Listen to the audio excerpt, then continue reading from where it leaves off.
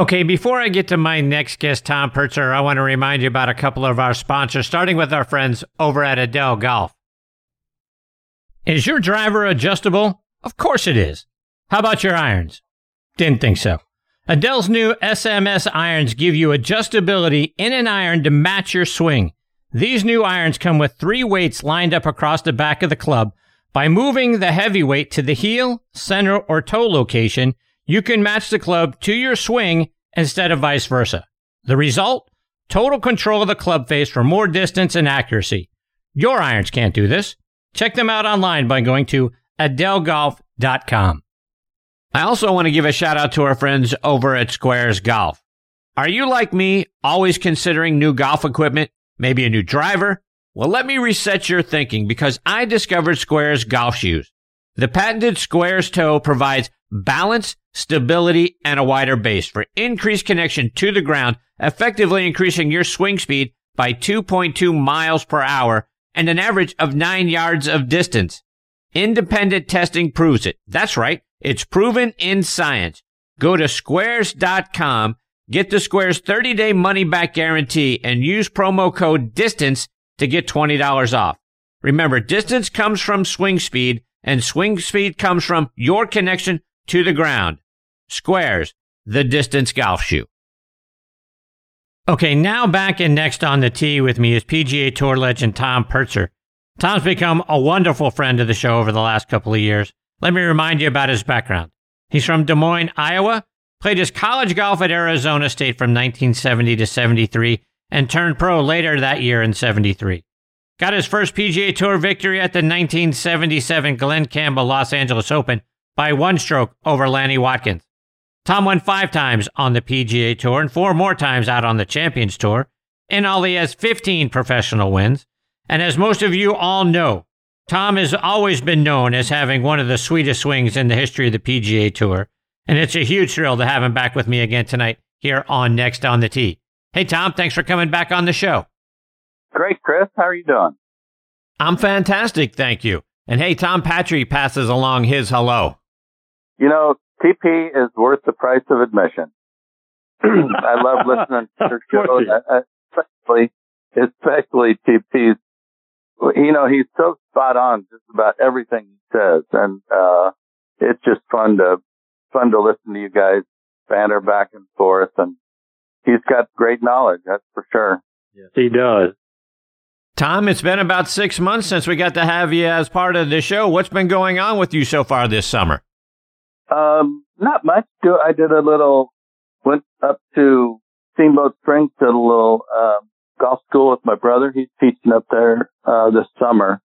You got to get out of Phoenix in the summer. It's like so bad. 110 today, and I don't know. It's brutal, but I've kind of ventured off of the golf thing.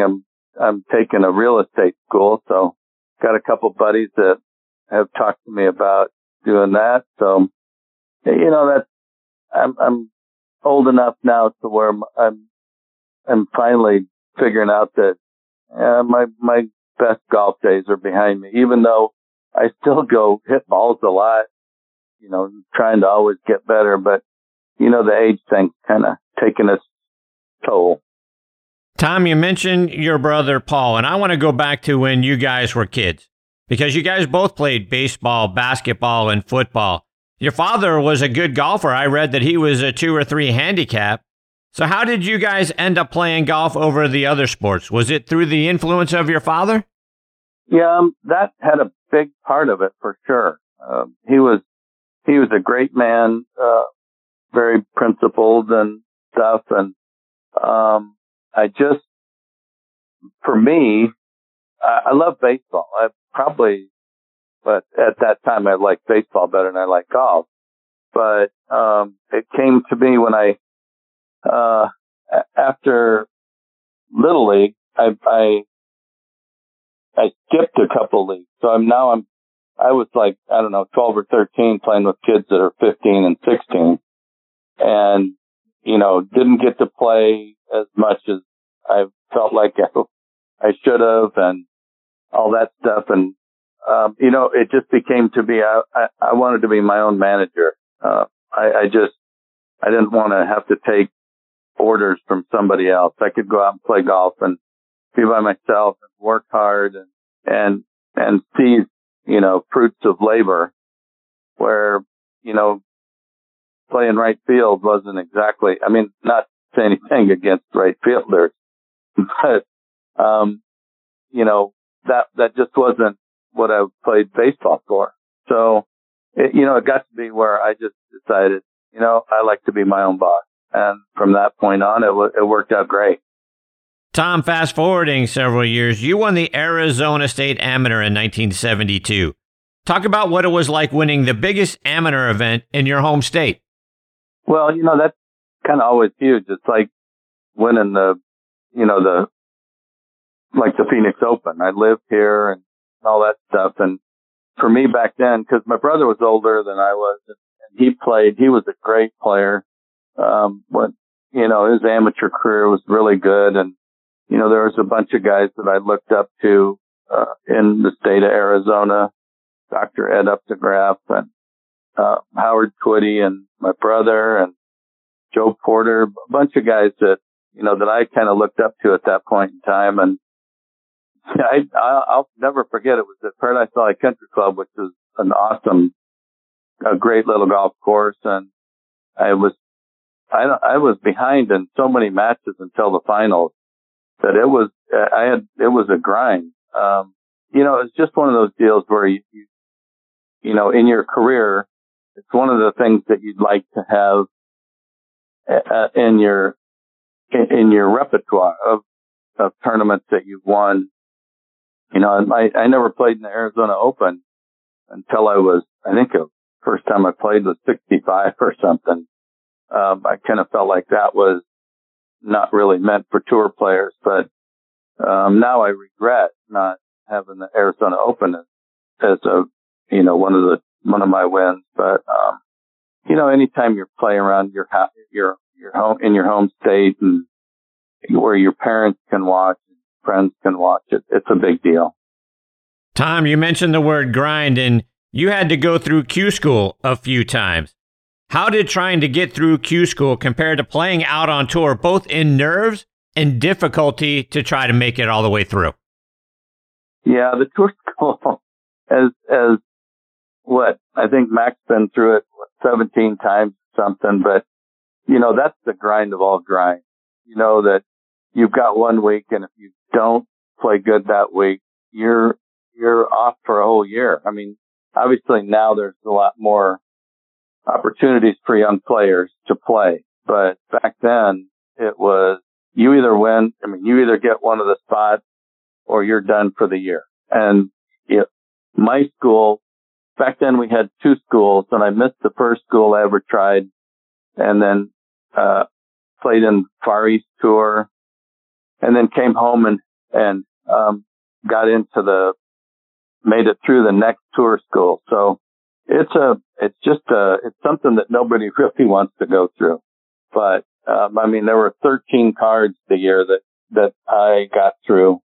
And man, if you're not one of those 13, you're out of luck for a whole year. So it's a grind. I remember I went to a class that my friend, he came to be one of my best friends. Ed Grant had this thing called, subconscious golf. It was really about self-talk, and what you say to yourself on the golf course. And I'm pretty much all golfers can relate to, self-talk and whether it's going to help you or hurt you. And before I went to that class, it was always hurting. I was always giving myself grief about shots that I hit and stuff. But after that, I set some goals, and I think I finished second in the school. And I attribute it entirely to that class that I took on subconscious golf.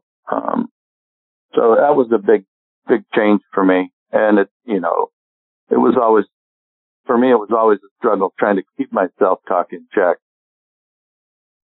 Let's fast forward a few years to 1977, and you went into the final round of the Tournament of Champions tied with Jack Nicklaus.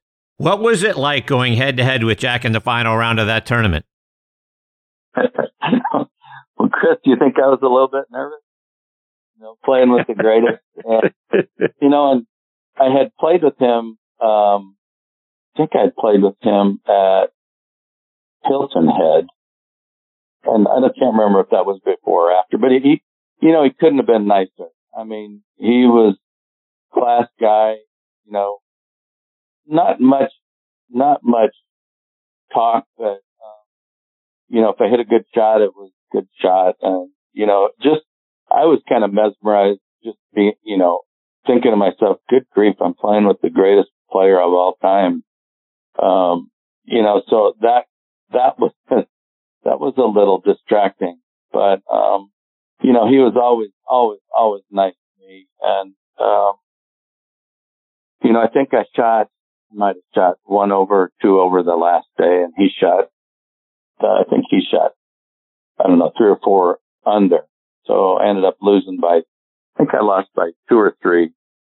So I had my chances. I remember coming down the last few holes and making a couple bogeys that hurt, but, it was just it was just such an experience to be able to play with him.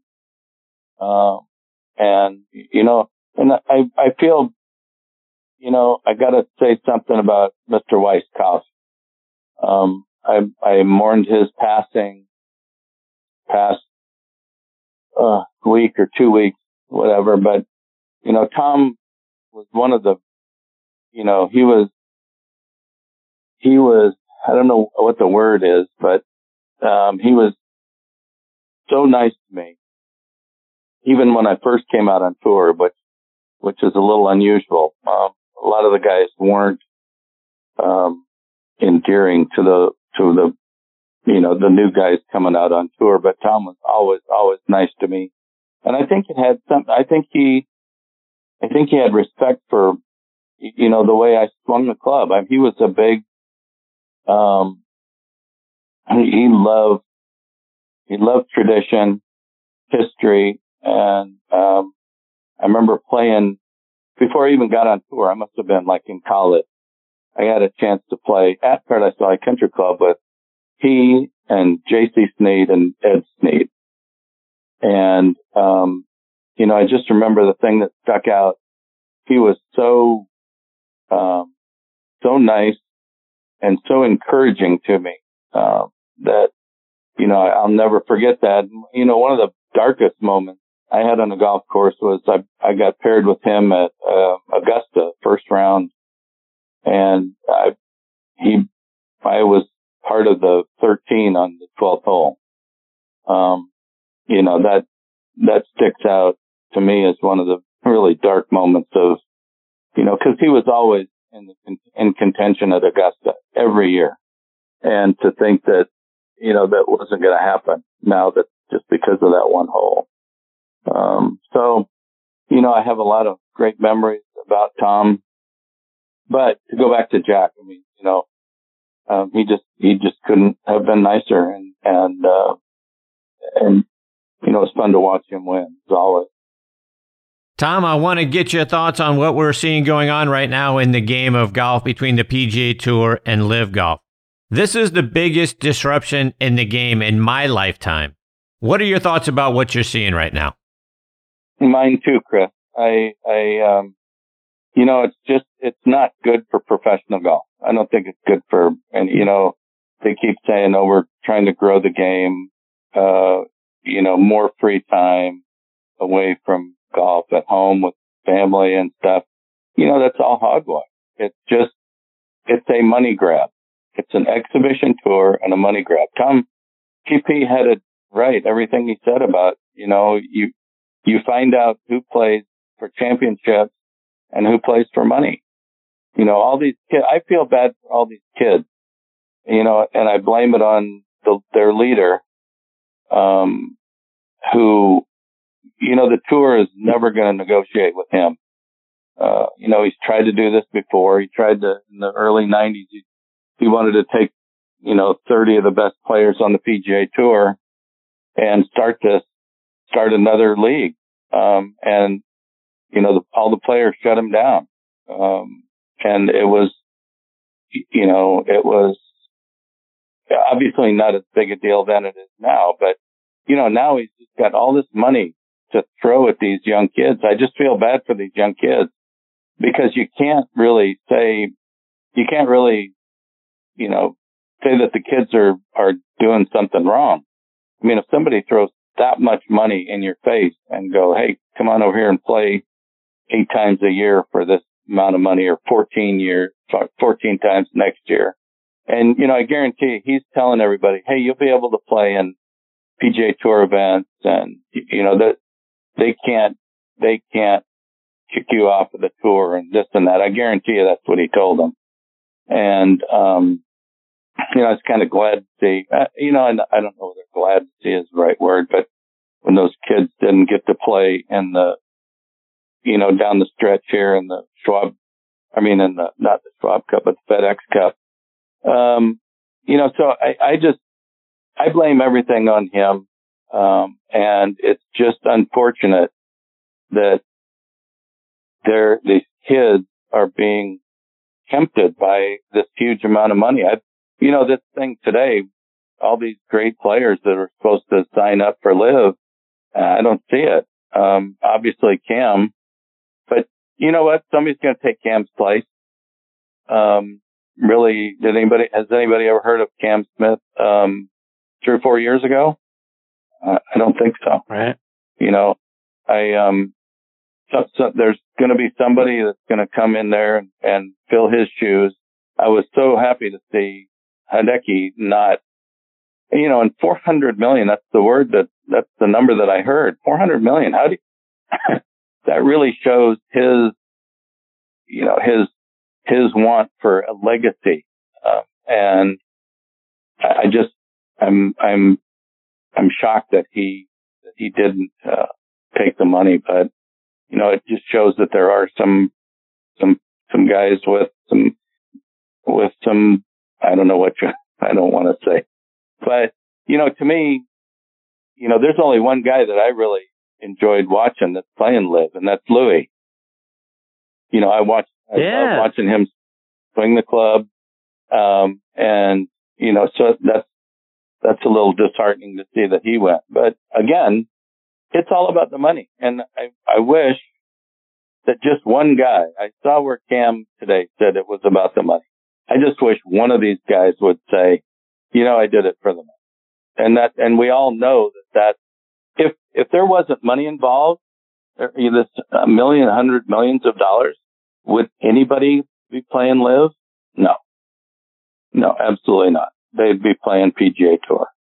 So, to finish what you said, and TP said it the best, it's whether you play for championships or whether you play for money. And in this day and age, and I get on Facebook and I read, some of these guys that, talk about, you would have done it for the money. And, I don't know. I tell you that I wouldn't have, but I would have liked to think that I wouldn't have. I would have liked to thought that, hey, I want to win tournaments.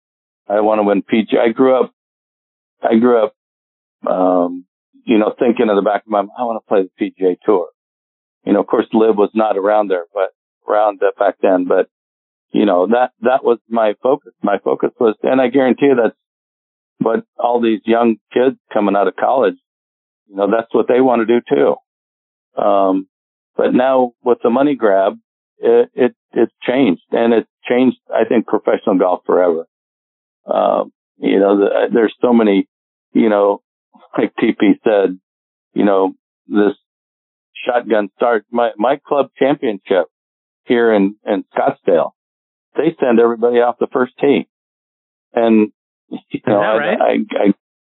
Oh yeah. I mean, that's the thing. Well, I mean, like championship flight. If you're in the championship flight for the club championship here, everybody goes off the first tee. It's not a shotgun start. But, you know, I again, the guys that left today, I'm a little disappointed in Harold Varner. I think Michael Jordan told him, you know, hey, don't go for the money. Kids, you know, that you're going to get 100 million or 10 million or whatever it is to play in, you know, a few golf tournaments. And I still think that though all these players are being told that, hey, we're going to win this suit against the PGA Tour and you'll be back playing the PGA Tour. So, you know, I don't know. There's so many, you know, and I haven't seen anything on drug testing. Are they going to drug test LIV or what? So, I don't know. It's frustrating because, of the money. You know, there's just so much money being thrown at these young kids. I just feel bad for them. Well, I feel good for them because they're getting all this money, but at the same time, they're going to miss out on playing for, you know, championships that mean something. Tom, on this same topic, and you say that you would like to think that you wouldn't have gone. But if other players had gone, and this had happened in the 80s and the 90s when you're playing out on tour, but they had the opportunity to come back and play on the PGA Tour sometimes. Maybe it's just in the majors. You see a guy that you kind of were acquainted with, left the PGA Tour, took all the money, and went over to LIV, and now you're paired with that person in a U.S. Open or a PGA Championship. What would that have been like for you? Would you have been welcoming him back and, you know, everything is just as it would have been otherwise? Or would that have been a difficult thing for you to deal with? Well, it would be, there's such a divide in professional golf right now. That's the thing that really irks me the most. I mean, you know, up until this LIV thing, I thought that the PGA Tour was in the best shape it's ever been. I still think it's in great shape. But you know, there were so many good young kids that they were good guys and they played great golf. And, you know, you watch them and there's so much camaraderie. You know, when one of those young kids wins, all their buddies are at the 18th green going, hey, way to go, you know, high five and fist pump and stuff. So that has kind of gone away a little bit, I think. Well, actually, even I think it's more so now, you know, non-LIV players versus LIV players. You know, it's got to be disconcerting. It's in the back of every player's mind now, whether you're a LIV guy or whether you're a PGA Tour guy. I mean, it's just an incredible divide. It's like TP said, it's like the world we live in. There's such a divide right now about the life, about the way our country's going, and it's filtered into the PGA Tour. And you know, it's, you know, I blame it on one guy. You know, it's disconcerting. You know, I can't tell you if I would have gone. I'm obviously, you know, the money is a huge kicker, but you know, for these guys, they're not going to have to worry about money for the rest of their lives playing the tour. They've got great pension plans, you know, and they've played for so much money. If you played good at all, you've got the rest of your life made. So what do you do? You know, to buy a bigger boat, buy a fancier car. Is that what it's all about? Again, the thing that gets me the most, I just feel bad for all these young kids that are getting, you know, their opportunity to fulfill their dreams of winning PGA Tour tournaments is kind of taking it in the shorts.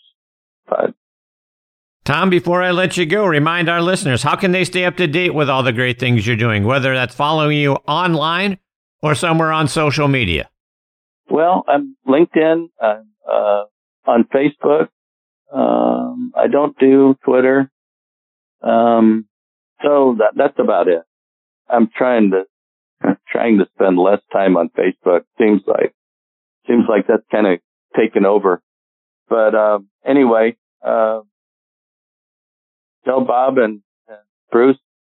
Bruce was always such a great guy to me too. We played a lot of rounds together on the PGA Tour, and he was always a great guy and fun to watch and a great player. So tell those guys I said hi, and TP, give my best to TP. And Chris, thanks for having me on the show. It's the best golf show going. Well, thank you for that, Tom. It certainly means a great deal to me, as do you. Take care, my friend. All the best to you and your family. I look forward to catching up with you again real soon. Okay, Chris. Thanks. See you, Tom. That is the great Tom Purtzer. And you want to talk about just one of the great human beings on the planet. And then on top of that, a guy who had a golf swing that has been sought after and praised for many decades now. I can say on top of Ben Hogan, it might be the most sought after golf swing in the history of the game, and just a wonderful human being. I could listen to Tom tell stories all night long. I love having him as part of the show, a guy who's become very important to me over the last few years, and I certainly am looking forward to catching up with him again real soon.